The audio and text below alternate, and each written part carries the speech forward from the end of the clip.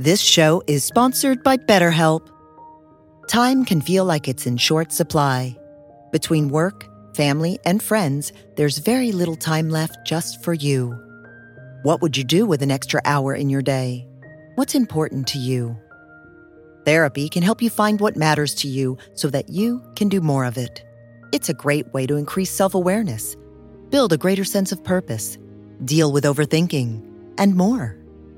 If you're thinking of starting therapy, give BetterHelp a try. It's entirely online and designed to be convenient, flexible, and suited to your schedule. Learn to make time for what makes you happy with BetterHelp. Visit BetterHelp.com/BeHereNow today to get 10% off your first month. That's BetterHelp, HELP.com/BeHereNow.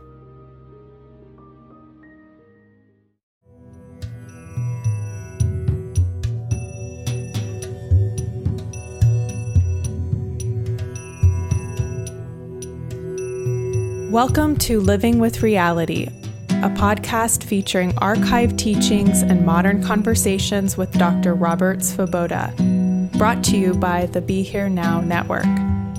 Living with Reality explores Ayurveda and other wisdom traditions of India, which Dr. Svoboda has been studying for nearly 50 years. For more information, please visit BeHereNowNetwork.com/Dr. Svoboda. That's DRSVOBODA.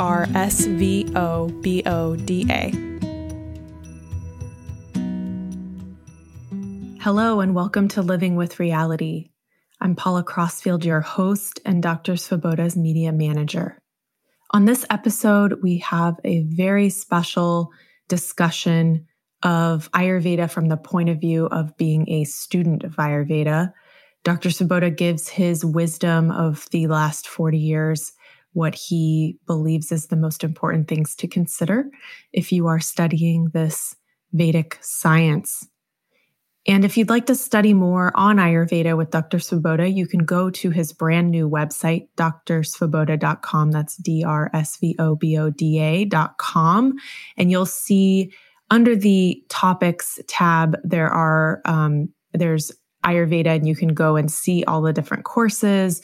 There are blog posts and different information there. So check that out and feel free to join his Foundations of Ayurveda 1 and 2 courses with Dr. Claudia Welsh.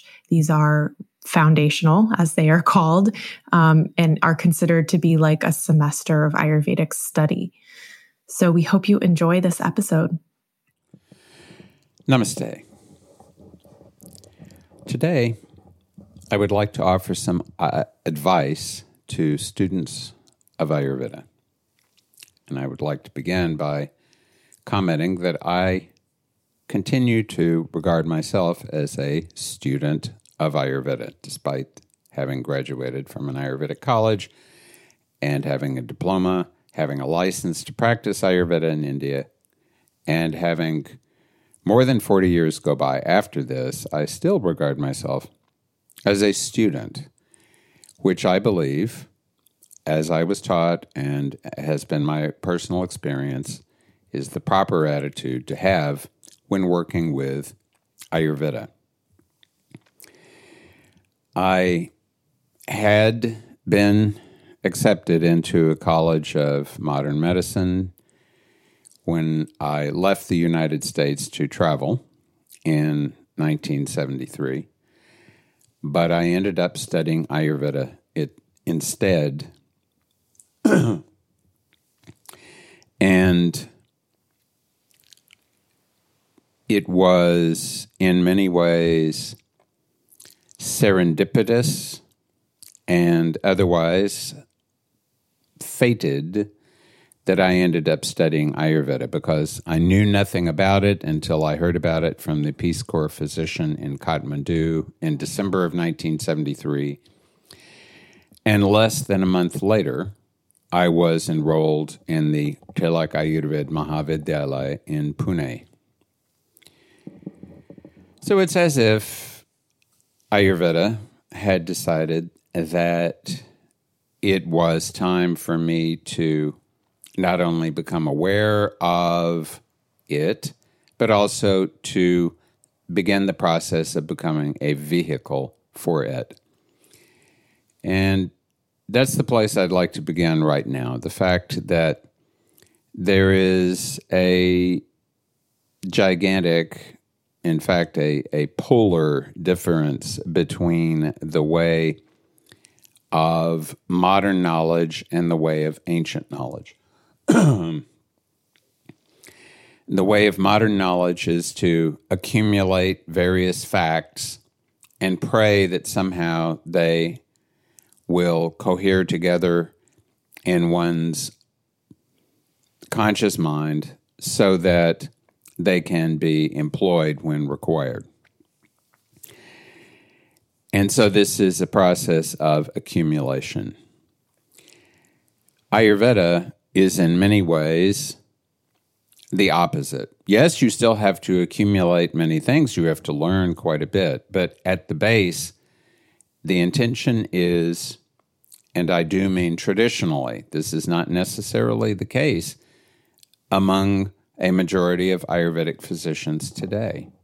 But traditionally, the idea was that you become emptied of many of your personality traits and attitudes so that you can be possessed by what I personally like to call the Ayurvidya, but what is the natural healing force of the universe that is present in all places at all times and is channeled by different individuals in the context of different sociocultural systems into particular ways to facilitate individuals learning ways in which they can interact with others to have a healing effect.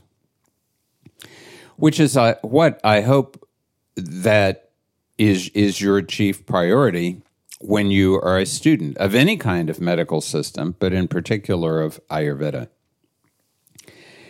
It is, in my opinion, fundamental to have a desire to help people out. I have known many doctors who have been well educated and who have been very effective technically at the work that they do. And many of them are interested in that work, not necessarily because they have a strong desire to assist others, but because they have a strong desire for something else, possibly a profession that is lucrative and or will provide them a certain standing in the world. And I think it's important to remember that the variety of Ayurveda that is taught both in India and abroad is a variety that was specifically promulgated for individuals many hundreds of years ago who were attempting to do the very same thing. It is made very clear that these texts are meant for people who are going to work with the elites of society. One important difference is that while you were working with those elites with the intention of obtaining a good income and also a good status in society, that you remember your obligations to both the environment in which you live and the culture in which you live. So it was always regarded that you should treat your guru for free. You should treat holy, saintly people in India, sadhus, for example, monks, those who live and do meditation and contemplation on their own. You should treat them for free. Those who are helpless should be treated for free. All of your friends. Even today in India, it is commonly the case, not always, but still commonly, that many doctors will treat one another for free. That's regarded as a professional courtesy. It is emphasized that if it would be better for you to undergo the effects of snake venom or being branded with hot iron rather than demanding money from poor people as a precondition for treatment.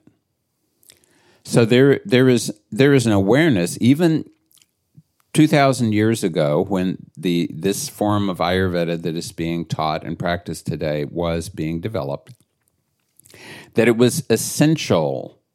It was quite essential to appreciate your responsibility as someone who had elected to become a vehicle for this healing force. So this is where I believe anyone who is interested in studying Ayurveda should begin. You should ask yourself, in fact, if this is what you really want to do, to work with other people, to assist them to become less miserable in whatever way you may assist them. And certainly there's enough misery to go around, and there's many good ways to assist people. Also, it's good, I believe, to remember that no matter how long you study, you're never going to know everything. It is, since the days of the earliest texts, Charak himself says, there is no end to Ayurveda. There is no beginning of it, or perhaps we could say it began with the beginning of the universe, but there is no end to it. And arguments about what is Ayurvedic and what is not Ayurvedic really very much miss the point. Because any substance in the world, any action in the world can be used therapeutically. Maybe not for many people, and maybe in not very many contexts, but anything can be employed in a therapeutic way. And it's good to remember this. It is useful to be able to know and to be able to work with certain substances and certain actions. And usually these are things that you should have employed yourself, with certain exceptions, of course. But usually these should be things that you have employed yourself, that you have worked, that you've integrated into your own experience, and that then you will have not just theoretical knowledge of, not just practical knowledge of, but personalized physiological somatic knowledge of, so that it's in your body.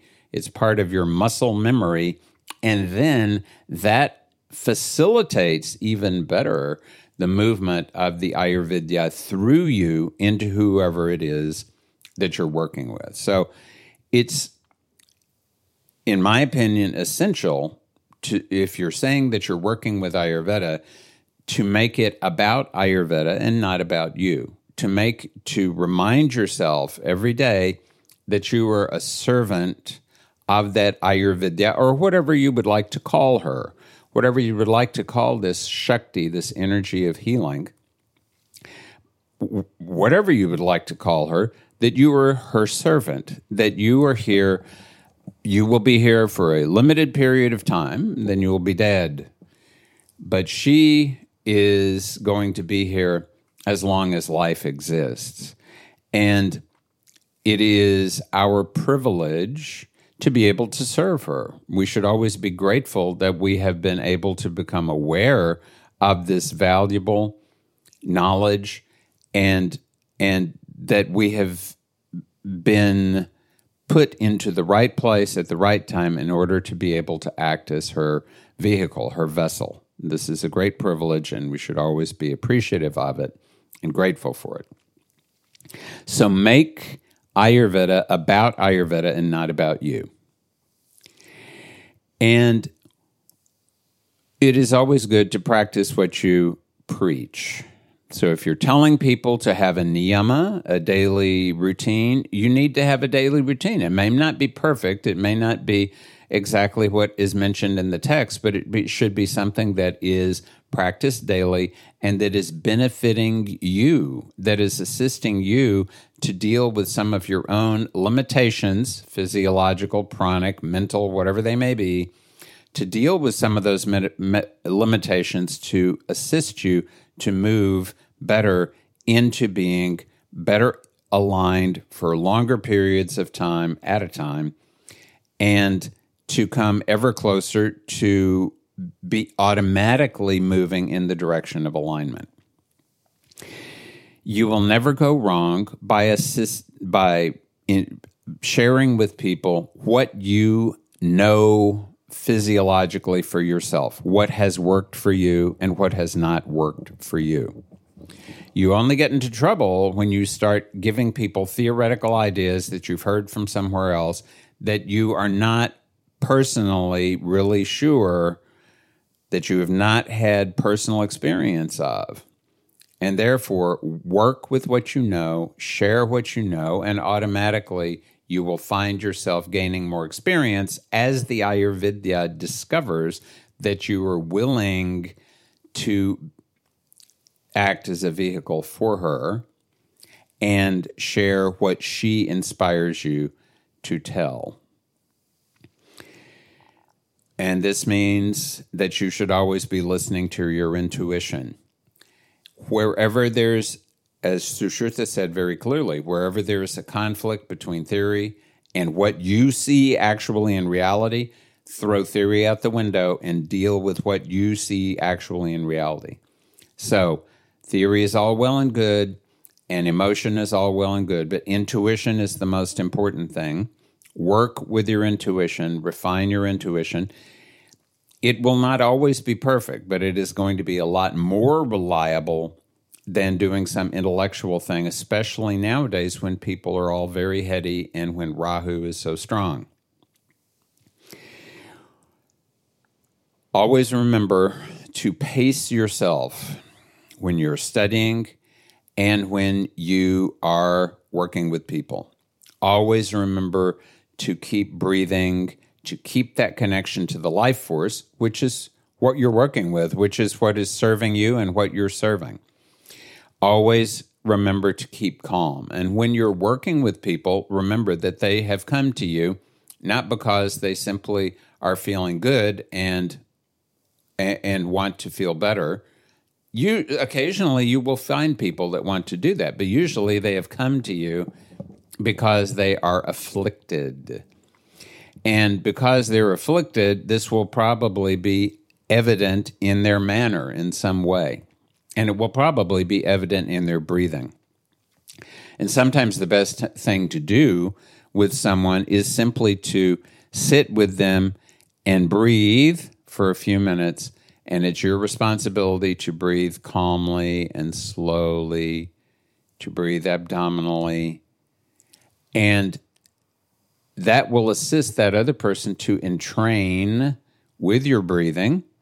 And as you do that, as they begin automatically to pace with you, you will find that they will calm down. It will be easier for you to work with them. It will be easier for them to accept and understand what you're saying and to let it sink down into that place where it needs to sink into, so that that knowledge can be properly employed by them.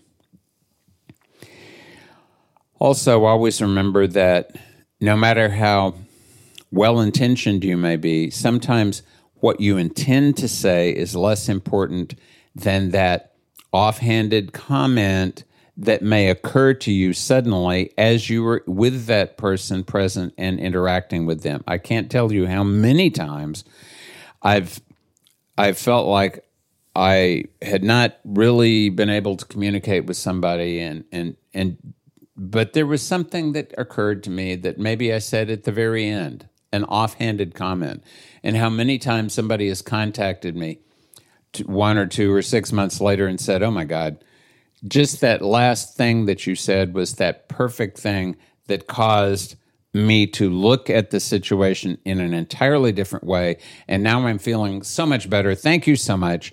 And I will think to myself, yes, thank you, intuition. Thank you, God. Thank you, because that was not what I intended to say. That's something that came from somewhere else, which again is a good reason always to make sure to keep your own self as minimized as possible while you're studying, but especially while you're working with someone, so that the Ayurveda can work through you and do what she knows to do best. Always remember that you're being of service. Always keep reminding yourself why you're doing that. And there will be days when you will definitely need that reminder, because there will be people who will be very difficult, very annoying, and will cause you to be asking what it is you have got yourself into. And in order to be able to do that, you have to be taking care of yourself. So by this same token, don't get confused and start thinking to yourself, oh, I have become a great healer, and I'm very important, and I must either work all the time and never take any time for myself and only serve other people, or I must be pampered by everybody, and occasionally I will come in and wave my hands and do some healing and they will be much better. No, please remain normal. But take care of yourself, because if you don't take care of yourself, you're not going to be a good vessel for the Ayurveda, and then you're not going to be doing what you need to do. So you need to make sure that you have enough sleep, and you need to make sure that you're getting good food and you're eating it in a calm fashion, and you're exercising and you're meditating. You have to find time for these. Are essential things, just essential as breathing or drinking water. These are all essential things. You have to find time for that. You have to pace your own life. You have to remain calm and breathe yourself. And then you will be able to have a really effective influence on whoever it is you're working with.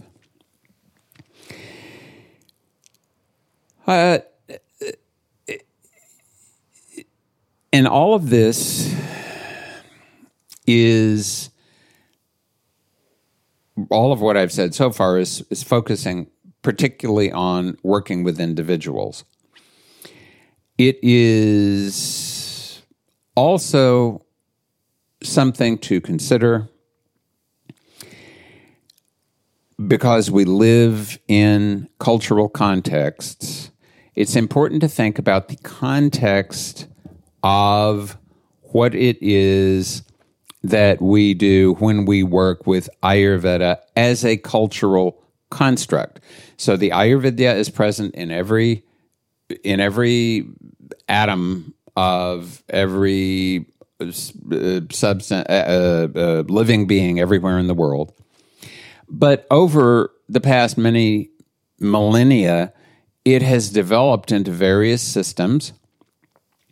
And these systems are very contextualized according to the cultures in which they have developed.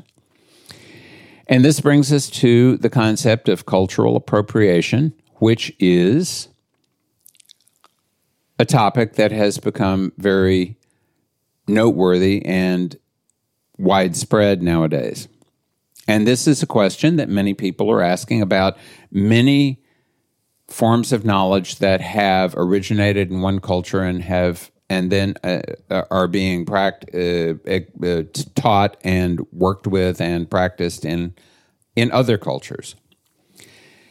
And there are many people who feel a certain proprietary interest in keeping certain knowledge in certain environments only and not letting it stray. And this applies to Ayurveda as well. And this is a very large subject. This is something that is worthy of paying attention to.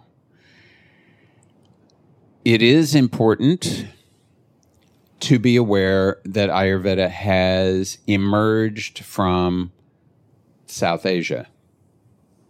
It is important to appreciate that and to find a way to give back somehow to that South Asian culture from which this specific knowledge of ways of working with the Ayurveda has come.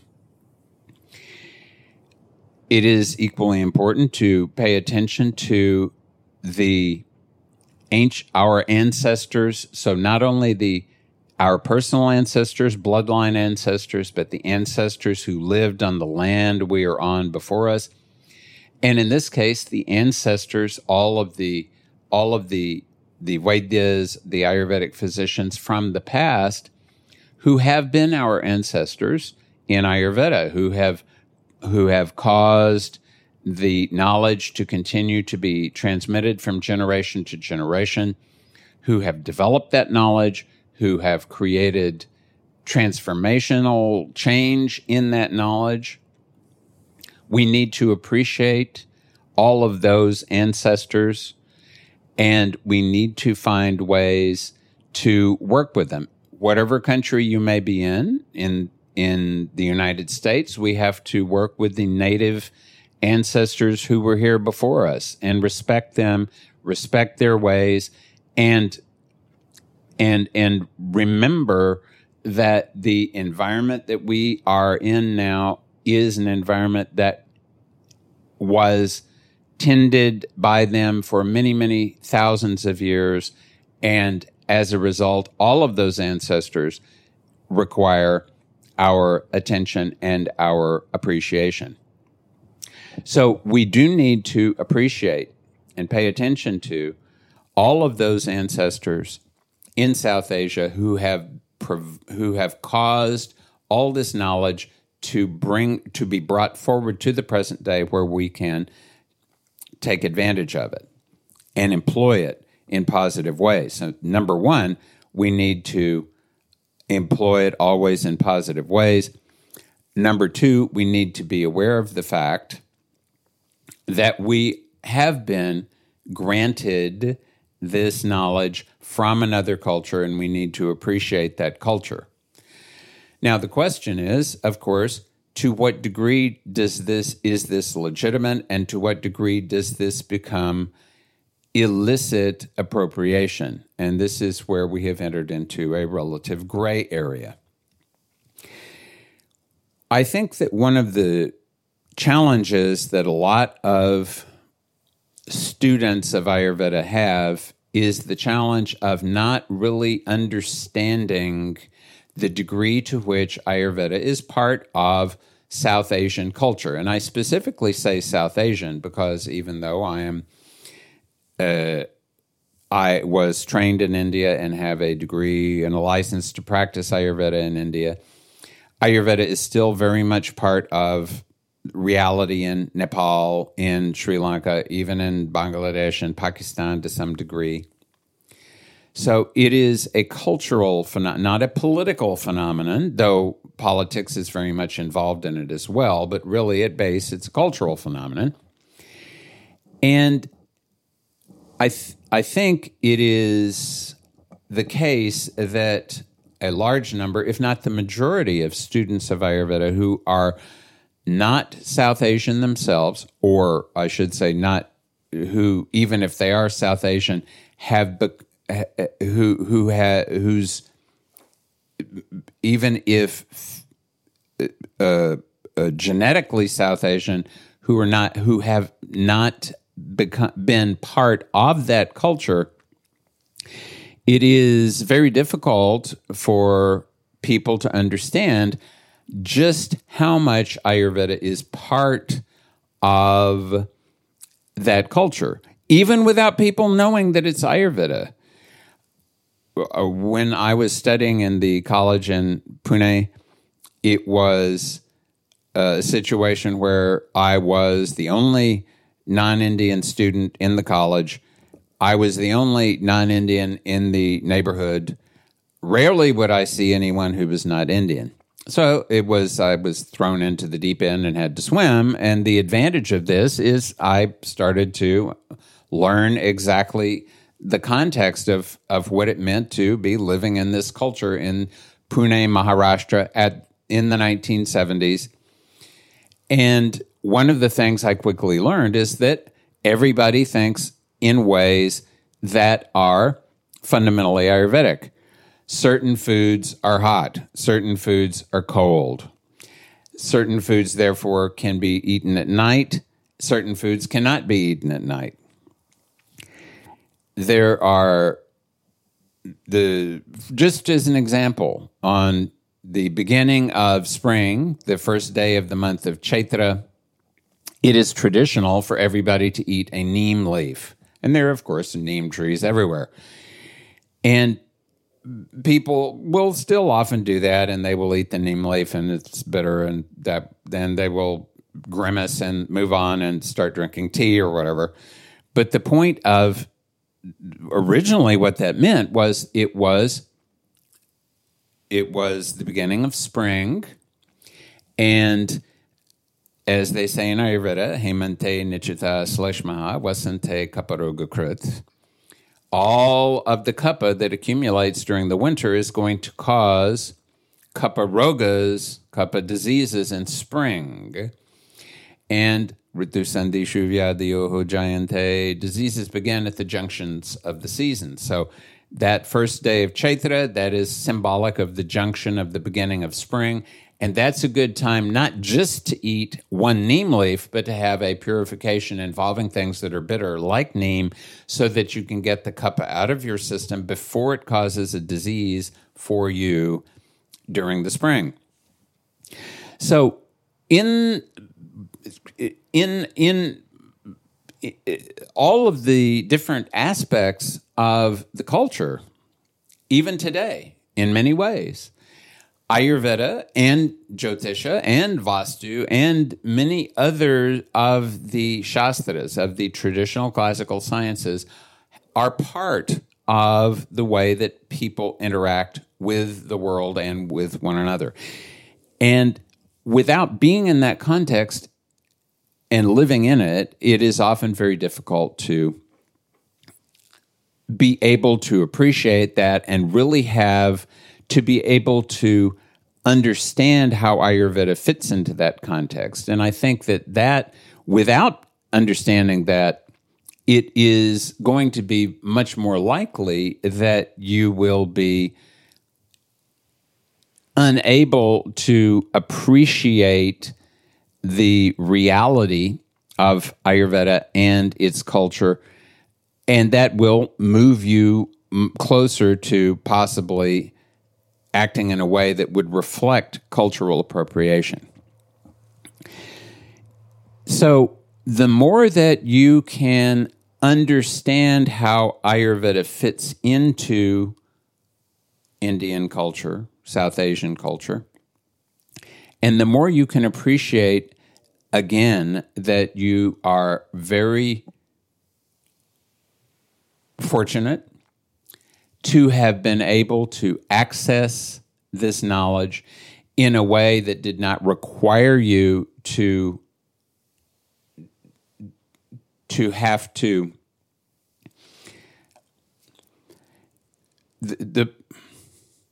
the more that you are able to access this knowledge,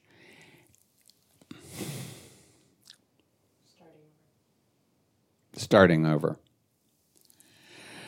The more that you're able to appreciate this context and understand just how fortunate you are to be able to access this knowledge in ways that have been organized so that you can understand them well according to your culture, but to understand that by virtue of the way that it has been translated for you, as with any translation, much has been left out.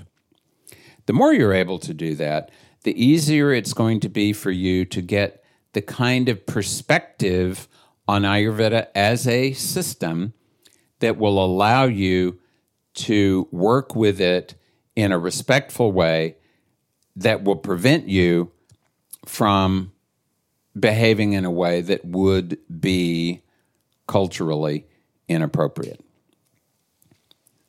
And in conclusion, what I would like to reiterate yet again is that as long as you live and you work with Ayurveda, always remember that you are a vehicle for the Ayurvidya.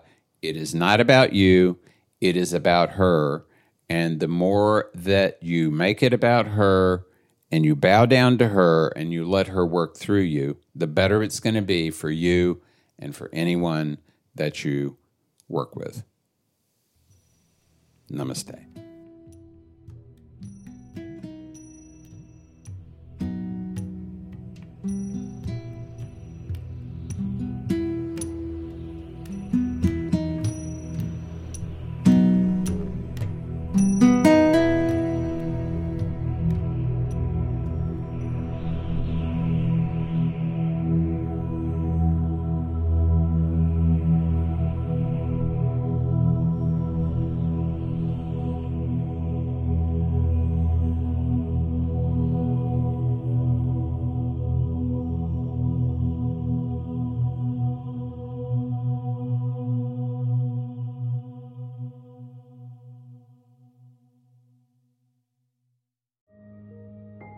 This show is sponsored by BetterHelp.